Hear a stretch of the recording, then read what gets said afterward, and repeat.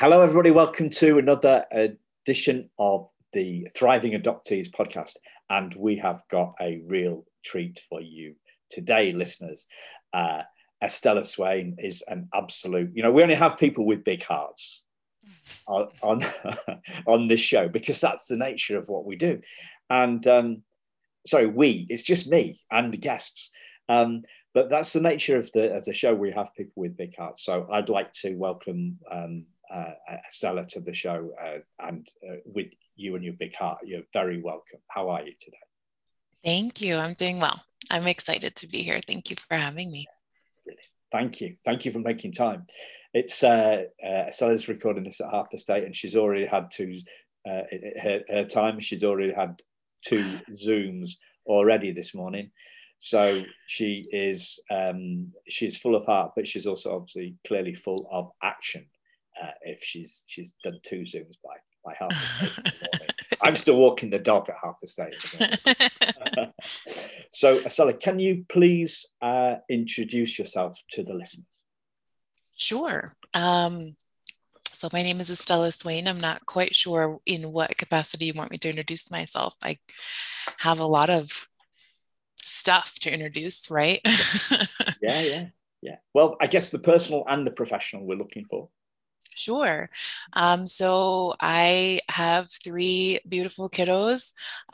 2 I was fortunate enough to adopt. They were placed with me when they were 2, adoption finalized when they were 4. I have 1 biological kiddo.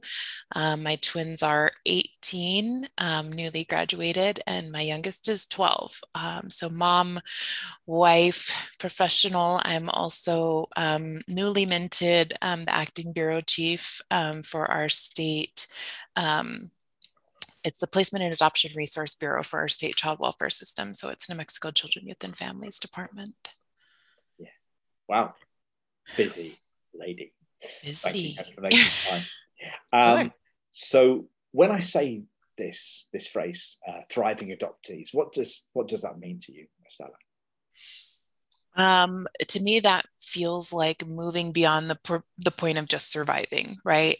It feels to me like progress. It feels to me like success. It feels to me like overcoming, breaking down those barriers. The whole not just surviving but thriving, and adage, right? That's what that feels like to me. Sorry? That's what it seems like to you. That's great. And so tell us a little bit more about your story, if you would, and you just share what you feel comfortable sharing. Sure. So I guess all of my life, honestly, I started on some action committees when I was 12. Was fortunate to be involved in those. So I think I've known my whole life that I was going to be involved in my community at some stage, right? When I was 19, I bought my first house and moved into that house, and big empty house. And I share that because then what came next was filling up that house. Quite by accident, right? So I got a call from my uncle. I got a call from the police. My uncle's special needs. They said that there was an incident. They asked my uncle if he could just come and stay with me for the night. And I always joke he's been staying the night with me ever since then. And that was when I was 19. So 20 years now. And through that came a whole lot of accidental on purposes. I think so. I started taking care of him, and then the agency that I was working with also did foster care. And so his program manager said, "Hey, I think you would really be good for foster care. You've got this house. It's you. You could fill it up." And honestly, I never wanted kids. That was always I was very goal driven. I was going to be this lawyer in New York. I was going to do all these, and I was never going to have kids. And I'm like, no, it's not really my thing. So then I always say she landed the hook, right? She says, well, you could just do respite. You could have these kiddos in, you could, sort of babysit overnight, give their parents a break. And I'm like, oh, that sounds good, right? I can send them back home. so, so I started doing respite. And then from there, she told me about, foster care was more co-parenting. So the kiddos that I was working with were medical, behavioral, cognitive delays, those sorts of things. So teaching the parents how to take care of them and then helping those kiddos go back home. Oh, well, that sounds great too. Let's do that, right? So then I started doing foster care. I They ask you in the beginning what you'd like to do, and my answer was, I want to take the kiddos that nobody else wants to take. So that landed me in hospice foster care, which at 19, I don't think you're quite prepared for. So my first placement was this cute little boy. And I don't mean to digress into my whole story, but I feel like this is what's brought me to here, right? So it was this cute little boy who he was microcephalic, hydrocephalic. He was blind. He wasn't walking. I had to spend 3 straight days in the hospital with him, learning how to take care of him before he could come home to my home, and fell in love. Was taking him to his appointments, and he was getting better. They told me in the very beginning he didn't have very long to live. Like, I think that you fool yourself into, those doctors don't know what they're talking about, right? He was growing. He was gaining weight. He was showing these things that they said he was never going to do. So then I think I, told myself, he's not, right? Until one morning I woke up to go get him, and he had passed away during the night. And at which point I said, I can't. That was the most heartbreaking thing. I can't do this anymore. Long story longer. I took a really long break. They eased me back into it again. And I decided hospice was not for me. That's not, you only have, right, one heart that can break so many times. So then I started doing that. And, I got placed with my twins, who was working very closely with their aunt to teach her how to take care of them, who she was also having some struggles, and she was very honest with those struggles. And one day had a conversation with me that she says, listen, I'm doing this because I don't want the kiddos to leave our family, but I can't do this and take care of my own needs at the same time. She said, the only way that I'm going to be happy as if you tell me that you're going to adopt these kids. And at that point, that was not even something that was in the cards, right? But I've had these kiddos for a long time. And to me, I felt like if I couldn't they can't go anywhere else. They can't, right? They have to go to aunts. They can't go anywhere else. So her and I worked together and went through that whole process. And I think the really great part is that we still have that connection with the family. The aunt unfortunately ended up passing away a few years ago, succumbed to some of those struggles she was facing, but I still will sing her praises to this day. But the kiddos have connections with their bio siblings, with their bio aunts and uncles. And I think, honestly, I wouldn't be able to be as successful without that connection for me. So they were placed when they were 2, adoption finalized when they were 4. When they were 6, I ended up having this baby that the doctors said I was never going to have. And there are my kiddos. So from there, I've always worked in some sort of public servant capacity. So I've worked with victims, I've worked with offenders, I've worked in the criminal justice system, I've worked in the juvenile justice system and the adult system. I've worked in that whole career with folks who are trying to cope with mental or behavioral health issues.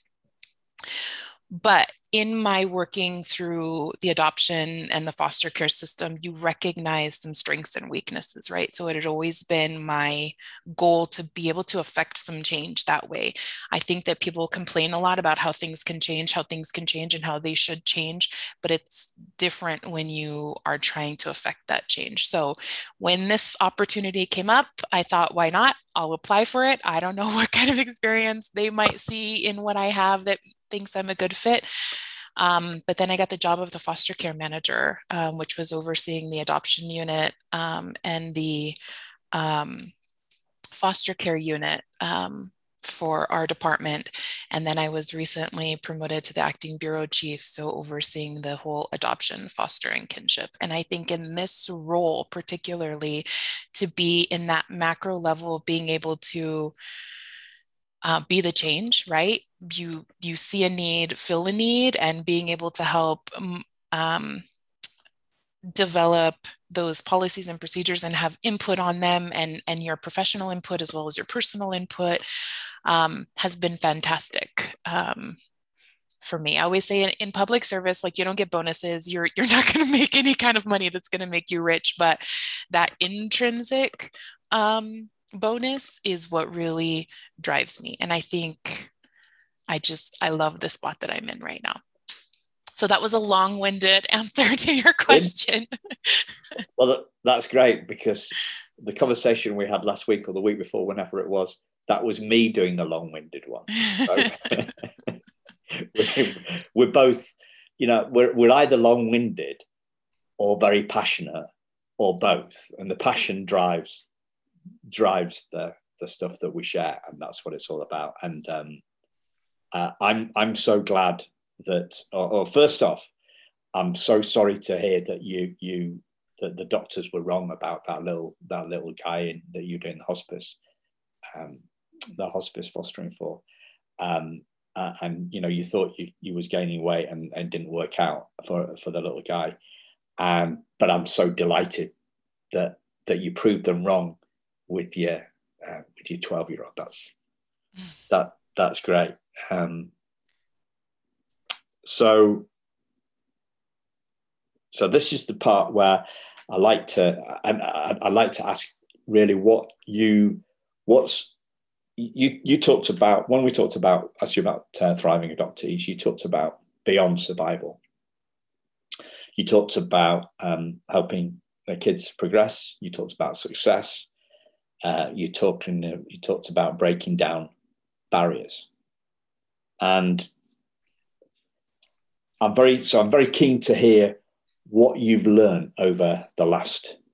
Well, the twins, they're going into the military. You told me last time, I think, didn't you? Yeah. So my they're daughter 18. shipped out on Tuesday. Sorry? My daughter shipped out on Tuesday. Wow. So I'm still in that emotional ledge. Yeah. So it's 3 days. We're recording this 3 days later. Yeah, that's going to be a tough time. So they've been with you for 16 years, and you've clearly learned a hell of a lot over those last 16 years, and you're taking that learning into your professional life as well, to drive the change. So what is it that you've learned about helping your kiddos thrive that you'd like to share with the listeners? I think a lot. But for me, the main things that I've learned is, even though they're twins, even though they're born minutes apart, one is a boy and one is a girl, that they are so completely different. And I think for a long time, I would have to compare them developmentally, physically, like those sorts of things. Like, this one is really excelling here and this one is not so much excelling there. And it took me a minute to realize that they each are still individuals, right? And there isn't one plan that's going to work for both of them, and just really trying to meet them where they're at. And working through those barriers, I've also realized that my sense of normal or my tolerance level, it tends to be a lot higher than most folks. Because through this, both of them had some behavioral health diagnosis. Both of them had some mental health diagnosis. Both of them had some cognitive diagnosis. And through that, I've learned that those are labels, that we probably don't necessarily need to be putting on our kids that young. So at 2, my son was diagnosed MR at the time, mentally retarded. My daughter was failure to thrive. She was 18 pounds at 2 years old. Um, and she wasn't going to do all these things, and he wasn't going to do all these things, and don't expect these things. And of course, for me, if anybody knows me, the moment you tell me I'm not going to do something is the moment I'm going to strive to get that done. so so my daughter, now I say today, right, she wasn't going to walk, she wasn't going to be strong enough, she wasn't going to do all of these things. And like I just said, she just shipped out to the Navy on Tuesday. The strongest inside, outside young woman I've ever had the honor of coming into contact with, and being able to love, and being able to call my daughter.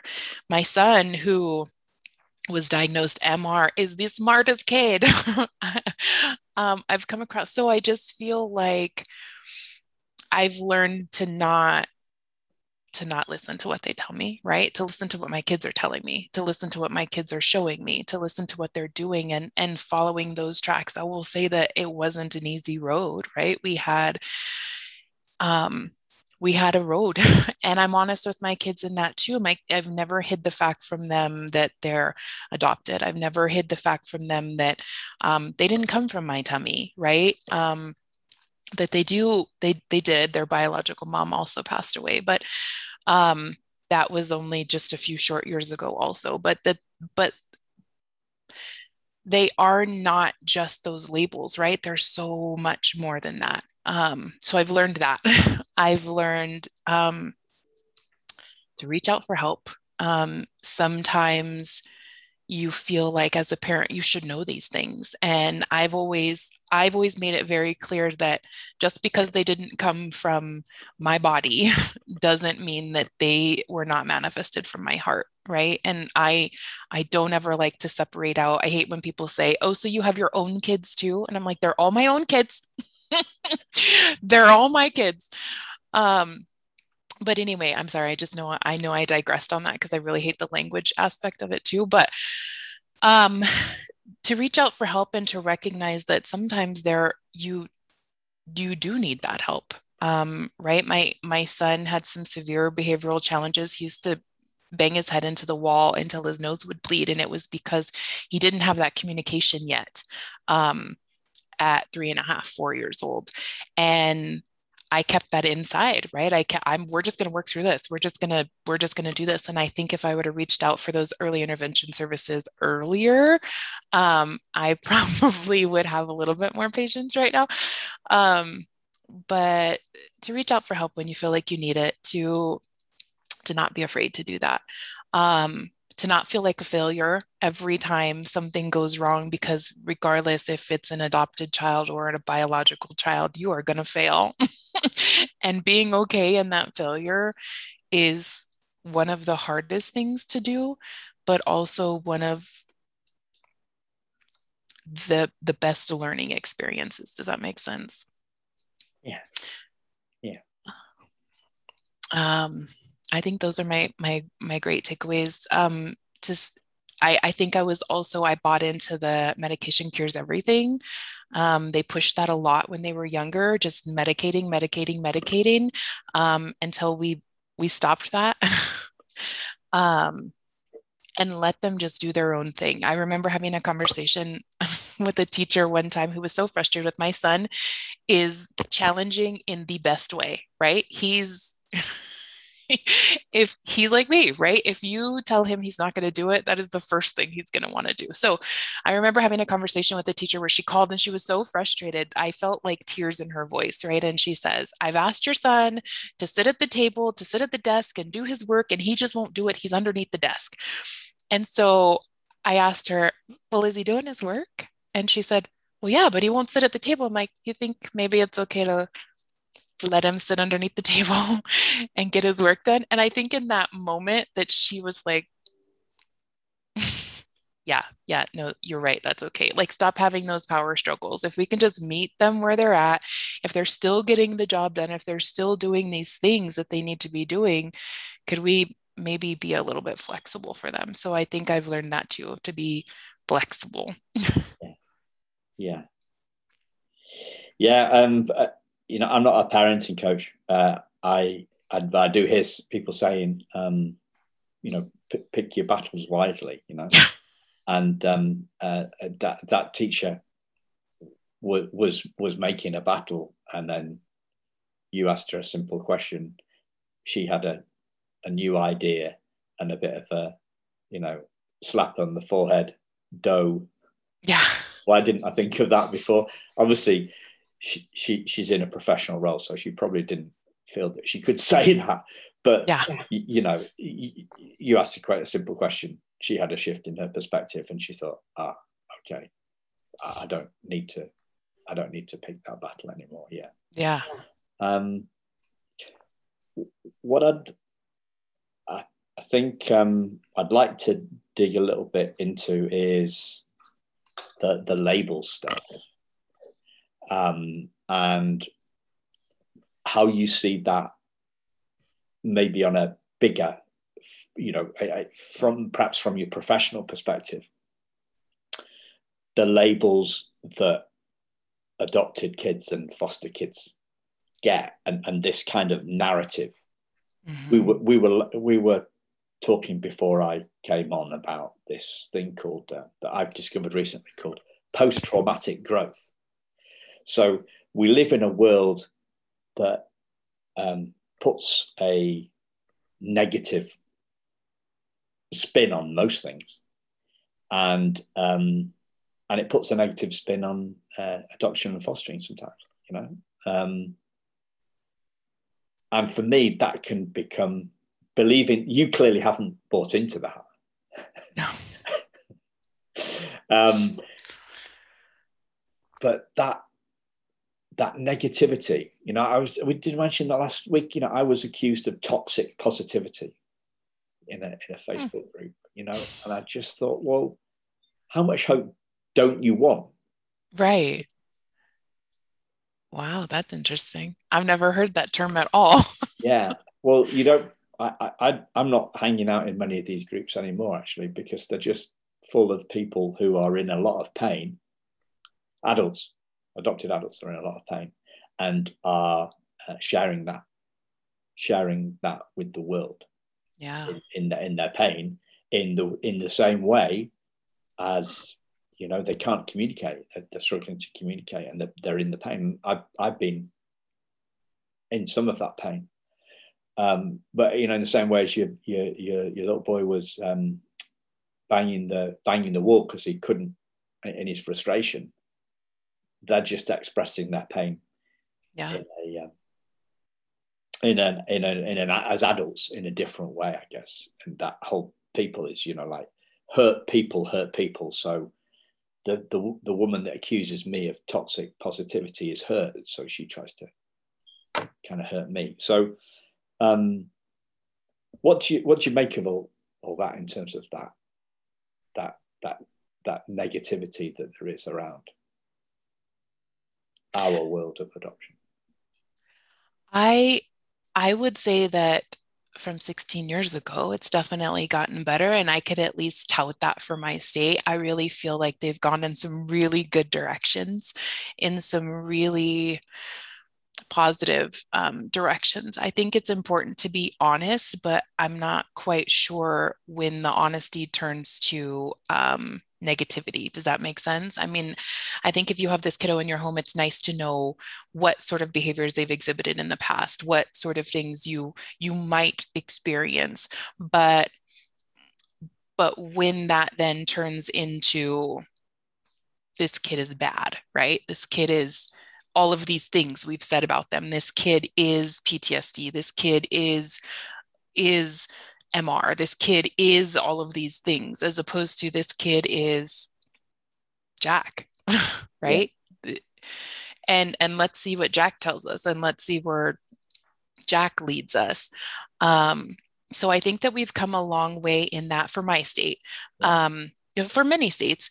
But I noticed that where we're at is, who is this kiddo? I just got the privilege to be a part of this team. Something happened here that caused the displacement of 16 kiddos, that then created this village, right, of providers inside our agency, outside of our agency. And I got to sit in on these staffings. And the most beautiful thing to me was, we started with the kiddo's name, his age, what he likes to do, what he's been doing since they've been working with him. And I thought, wow, that was great, because so many years ago it was, you know, AM has PTSD and he has this and he has this and he's done this and he's, sexually aggressive and blah, blah, blah. And I was like, wow, how nice that we just started out with who the kiddo is.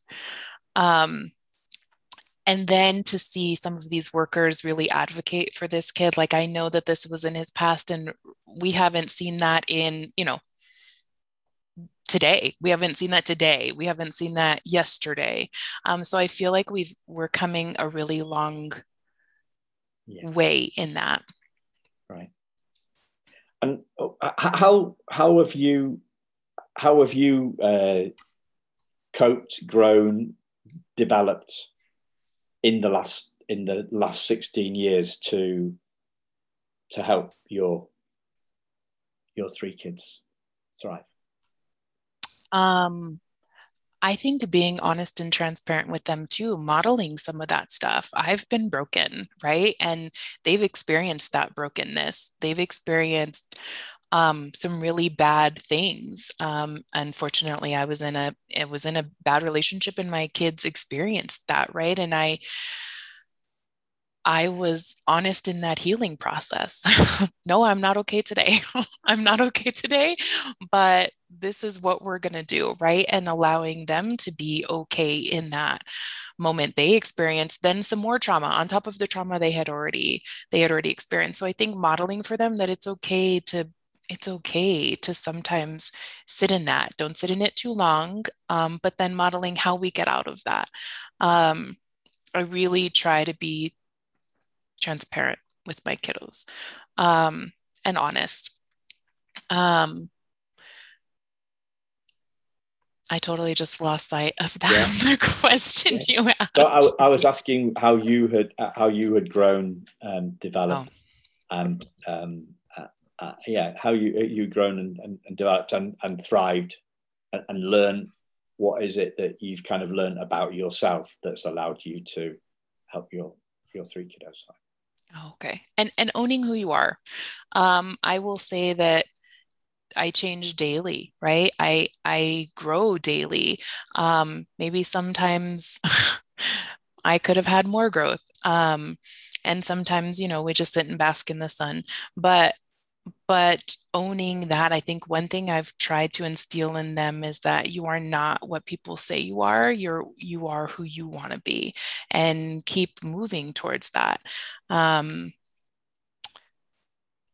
my kiddos have seen that in me. I think I came from a very shy, meek, definitely had some self-esteem issues, to, you know what, I'm happy with who I am right now, right? Like, however many pounds overweight, however many, acne on my face, however many, whatever. I'm happy today. Today's a really great day. And just sharing that it's okay for them to be that way too. So we've grown that way. But also not being our trauma, right? Like, our trauma happened to us, but it's not who we are. And really utilizing that sometimes. I always try to, like, metaphor our trauma is that pole in the pole vault, right? Like, sometimes that can catapult us to some really great places, and sometimes it can catapult us to some really bad places. Especially when the pole snaps. Yes. Yes. My daughter told me one time that she wished she could forget about all of that. And so we had a conversation about how that would be nice, right? That we could forget about it, but how that is our protective mechanism in us, that we don't forget about it, because we remember those experiences. It helps us to learn and grow and not have those experiences again, or if we are having those experiences, what we can do about them later. So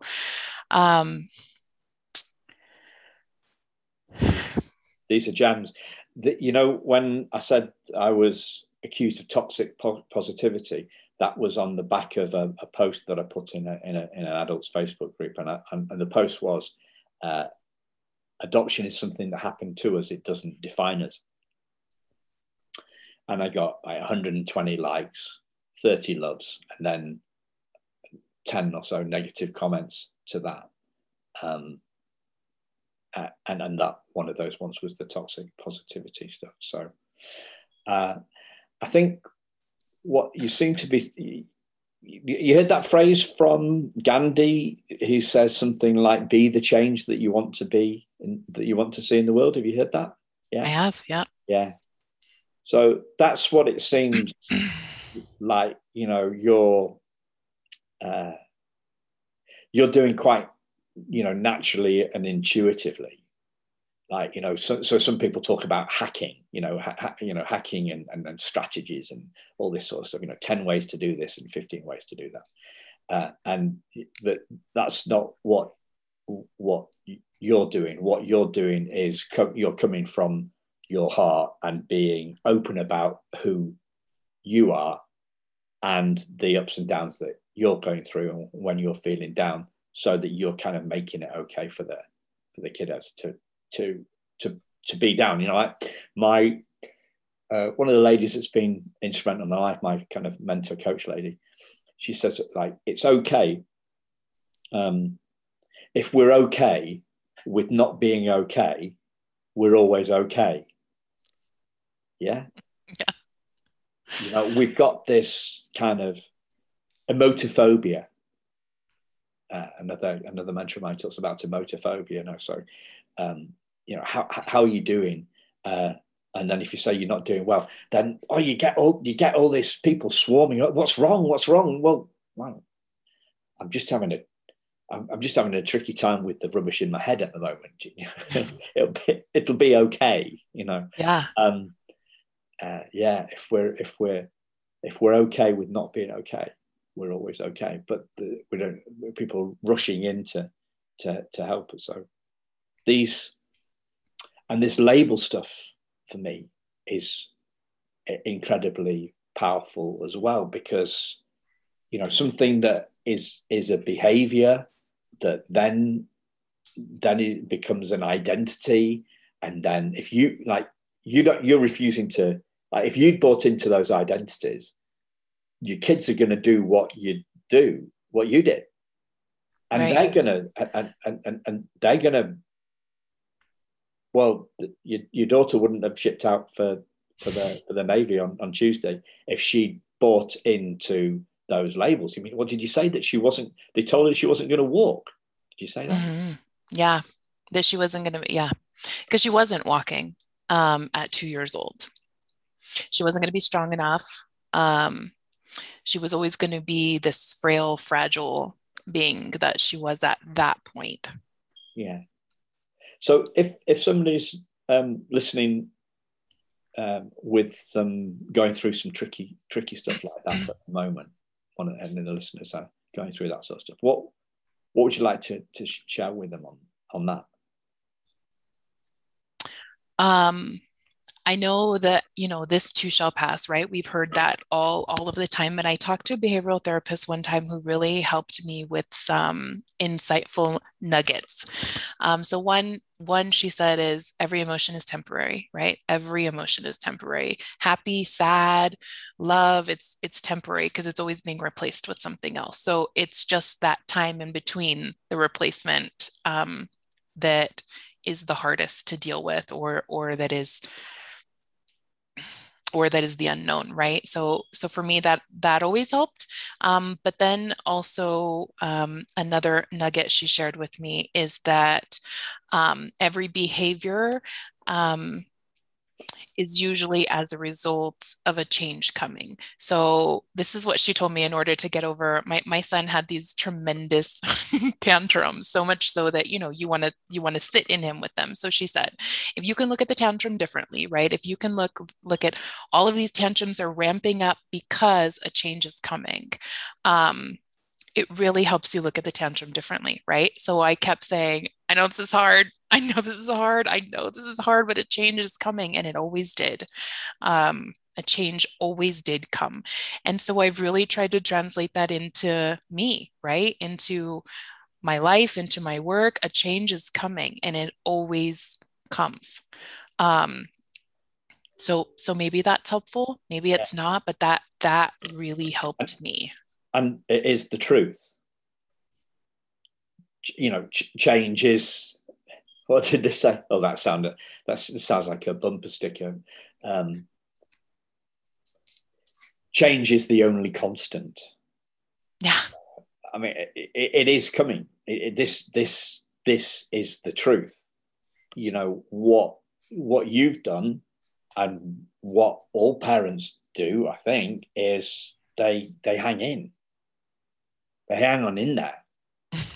They hang on in there, and the change comes.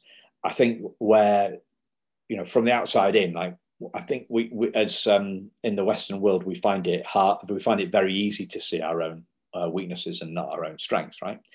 So, we've got the whole education system that's set up, and the professional system is always about looking at weaknesses. We think we've got an obsession with weaknesses rather than strengths, and therefore, it's hard to see our own strengths. So, what you've done is you've refused to be like you've refused to believe, buy into, that's the word I'm looking for. You've refused to buy in to the diagnoses, and stuck in with it, and the change has come, and look at what happens to the kids. I think the thing that pops into my head there is, do the scientists and the medical people and all professions, you talked about wanting to be a lawyer earlier on, before you got into this role, you were going to be this lawyer in New York and stuff. I remember getting some advice from the lawyer when we bought our second house, and he said something like, I have to protect you from the downside. So if they don't warn us of stuff that might happen, then, well, in the States, we sue them. Right. Like you're a bit more litigious in the US. We're going your way as well, unfortunately. But is that what's behind? Is that what is it behind? Why are these professionals putting these labels on kids? And they're the ones wearing the white coats, so like most people would buy into their labels because they're the professionals, right? So why are they doing this? Have you got a handle on that? Maybe it comes from the lens, right? The lens at which they're looking through. We all have a different perspective and we all have a different job, right? My job is to love and protect and to care, and to, just make sure that they're okay. Whereas maybe the clinician's job is just to figure out the problem, right? What is the problem? And here's the problem. And here's the name for that problem. And so this kid is that problem. So maybe it comes from that. Maybe I'm always like, let me try to find the reason why, because this person doesn't come from a malintent, right? If I can look at it that way, then maybe that's where it comes from. And then we that's just got get, that's your lens. And maybe they just get caught up in this like triage state, right? Like we've got all of these kids and we've got all of these problems, we've got all of this stuff, and let's just hurry up and like sort of like an army tent triage, right? Like that's what I get in my head. Like let's just get this done and then move them on so we can do the next one, as opposed to, like I said, this is a kiddo. This is Jack. This is, all of these really great things. Maybe it starts there. It starts from their lens. I don't know. That's the best answer I can come up with. I think it's an institutional lens, isn't it? It's a procedural lens. They're tied up in that thing. They've been conditioned. They've been educated. They've been trained in this process, and I think the army tent, I'm thinking of MASH, but you're probably too young to. I was thinking of MASH. That's exactly what was in my head. That used to be on instead of, before we had all Netflix and so many different cable channels and all this sorts of stuff like that in the UK, there was 3 or 4 channels. MASH was always on like 5:30 when the kids programs were on. I thought, well, this isn't a kids program. But yeah, they're all institutionalized, aren't they? Those guys. Well, Hawkeye and was it TJ, and I can't remember. But they were doing some homebrew, weren't they, on the side or something like that, and making potions and stuff. So they weren't sticking to the rules.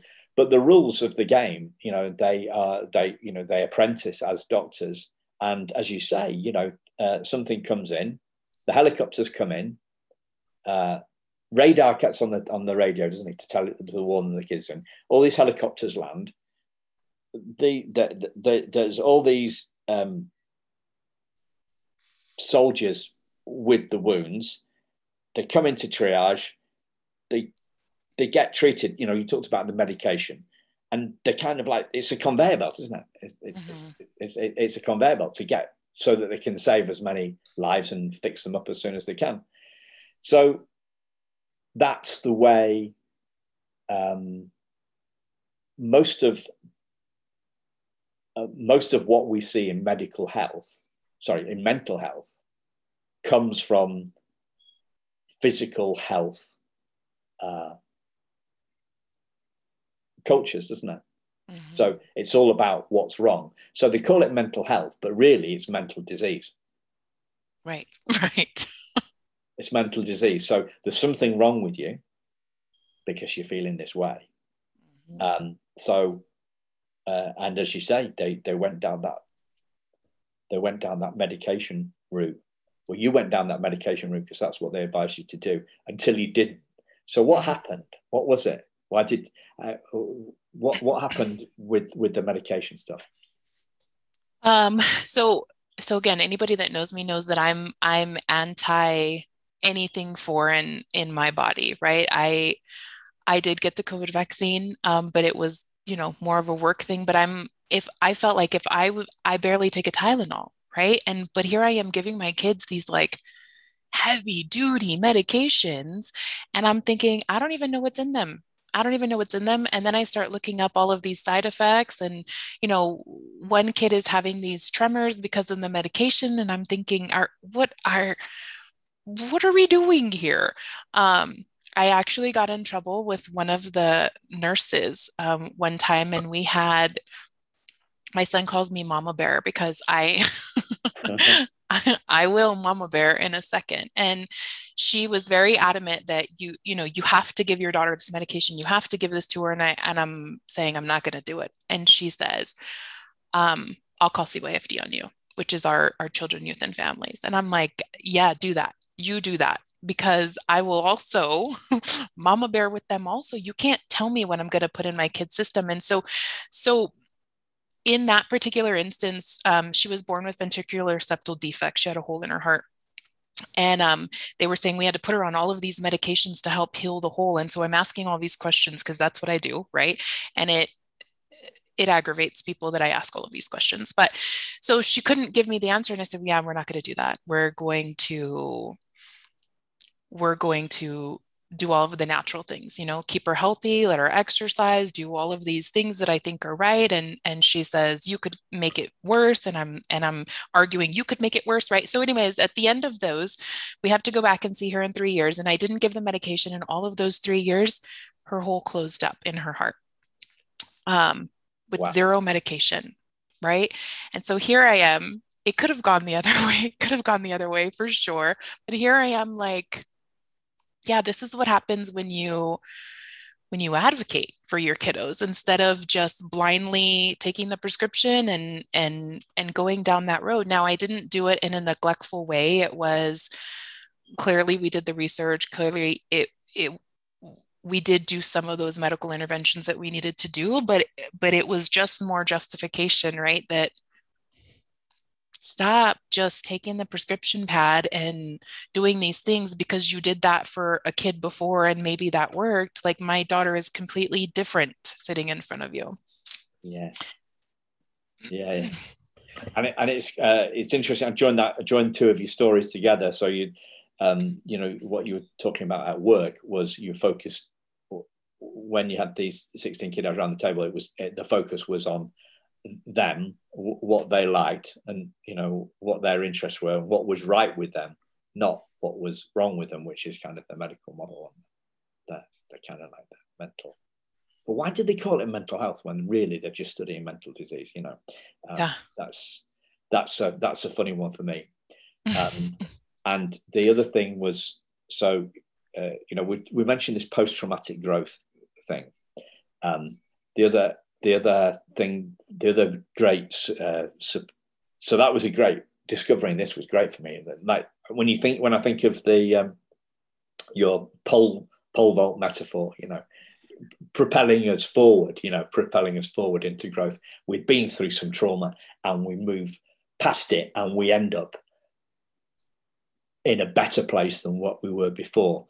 So my go-to metaphor on this is how I felt when I was in a bad space about being adopted. So it was like my mood was the beach ball that you're trying to you're trying to force down. It's somebody's and the weight of the trauma, let's call it adoption trauma, that sent me down.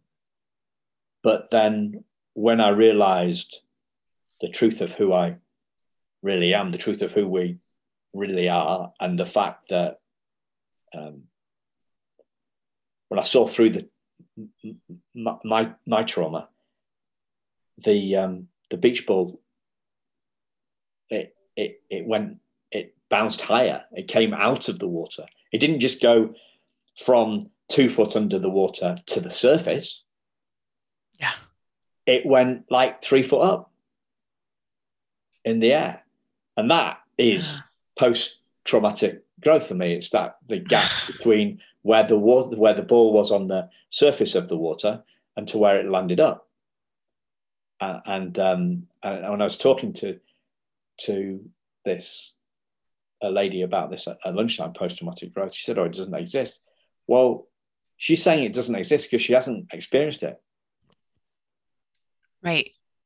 I've experienced it, and but nobody's ever. No, I've never had a name to put on it.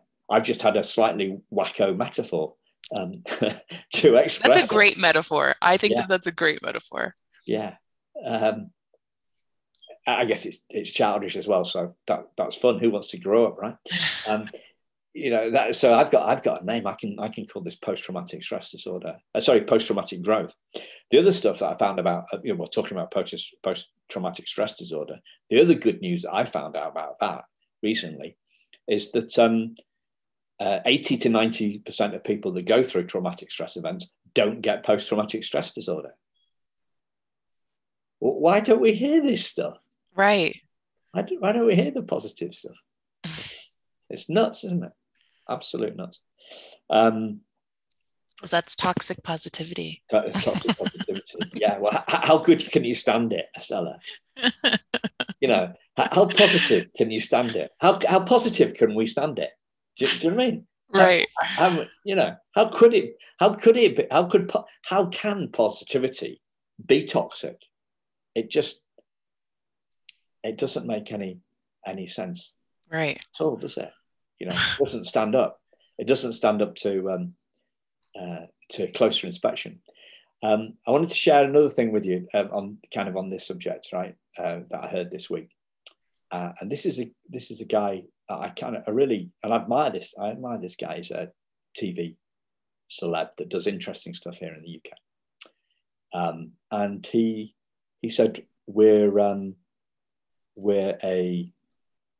all products of our environment. What do you make of that? Like, what does he mean by that, or how do I feel about that? Yeah, is that something that you kind of like? Does that intuitively sound like a good idea or the truth to you? No. No. Me too. I mean, this guy, he's a good guy. He's not he's a very reflective, seemingly very positive guy. But when I thought, we're a product of our environment, well, that means that we were produced by what's happened to us. We are a product of our environment. So, but that means that we were nothing when we arrived. Right. So that doesn't stack up to environment, but it doesn't stack up to closer scrutiny. So I think, you're curious, keep asking questions, keep asking the medics the questions. And I think I am. That's part of the reason we don't accept the kind of the status quo. And that's what I see a lot in adopted parents. They are curious. They're more curious than non-adopted parents. Yeah. So we've been chatting. It's been great. But I'm just looking at the time and I'm thinking you've probably got some other meetings to go to. I wonder if we could bring this home. What would you like to share? Is there anything that you'd like to share on the back of the last 50 minutes or so we've had? I just think that these conversations are great. And I think that these conversations should continue to happen out in the open. And for adoptive parents, I would encourage you to have those conversations, not like the conversation starts at home, right? An attorney told me one time when I was thinking, we have this mass global issue. And she said, well, if you pull the GPS in just a little bit and focus on your street, it doesn't feel so overwhelming. So start those conversations on your street, right? At your table, with your friends. But to continue having those conversations and to erase this toxic positivity. I've never heard that before. I don't think I ever want to hear that again. Okay. And everything is not puppy dog tails and unicorns in this world, for sure. And honoring that, right? And sitting with that, but also everything is not dread and dreary either, as is life, right? Yeah openness, and that's what you've been with your kiddos, and that's how you've been on this show today. And openness sometimes gets us into trouble, doesn't it? I sometimes get into trouble for I don't know, just talking too much, or sharing too much, oversharing. I don't think we can do too much of that, really. I think. And the other thing that this will make you laugh if you didn't like toxic positivity. So somebody said, "Well, that's all a little bit deep, Simon. You're a little bit deep," and I don't know whether I had the guts to say it. But what I thought was, what would you rather I would be too shallow? Yeah. Would you prefer I was shallow? Do you know? I mean, yeah. Because that's the opposite of that, right? That's the opposite. And no, I'd rather not. I'd rather talk about the stuff that matters rather than the frippery. But deep speaks to our soul and our heart, right? Shallow speaks to our ears. Does it get past that? I love that. I use that. So, thank you very much. Sure. Thank you very much, listeners. We'll see you all again soon. Bye. Thank you. Thanks, Estella. Bye-bye.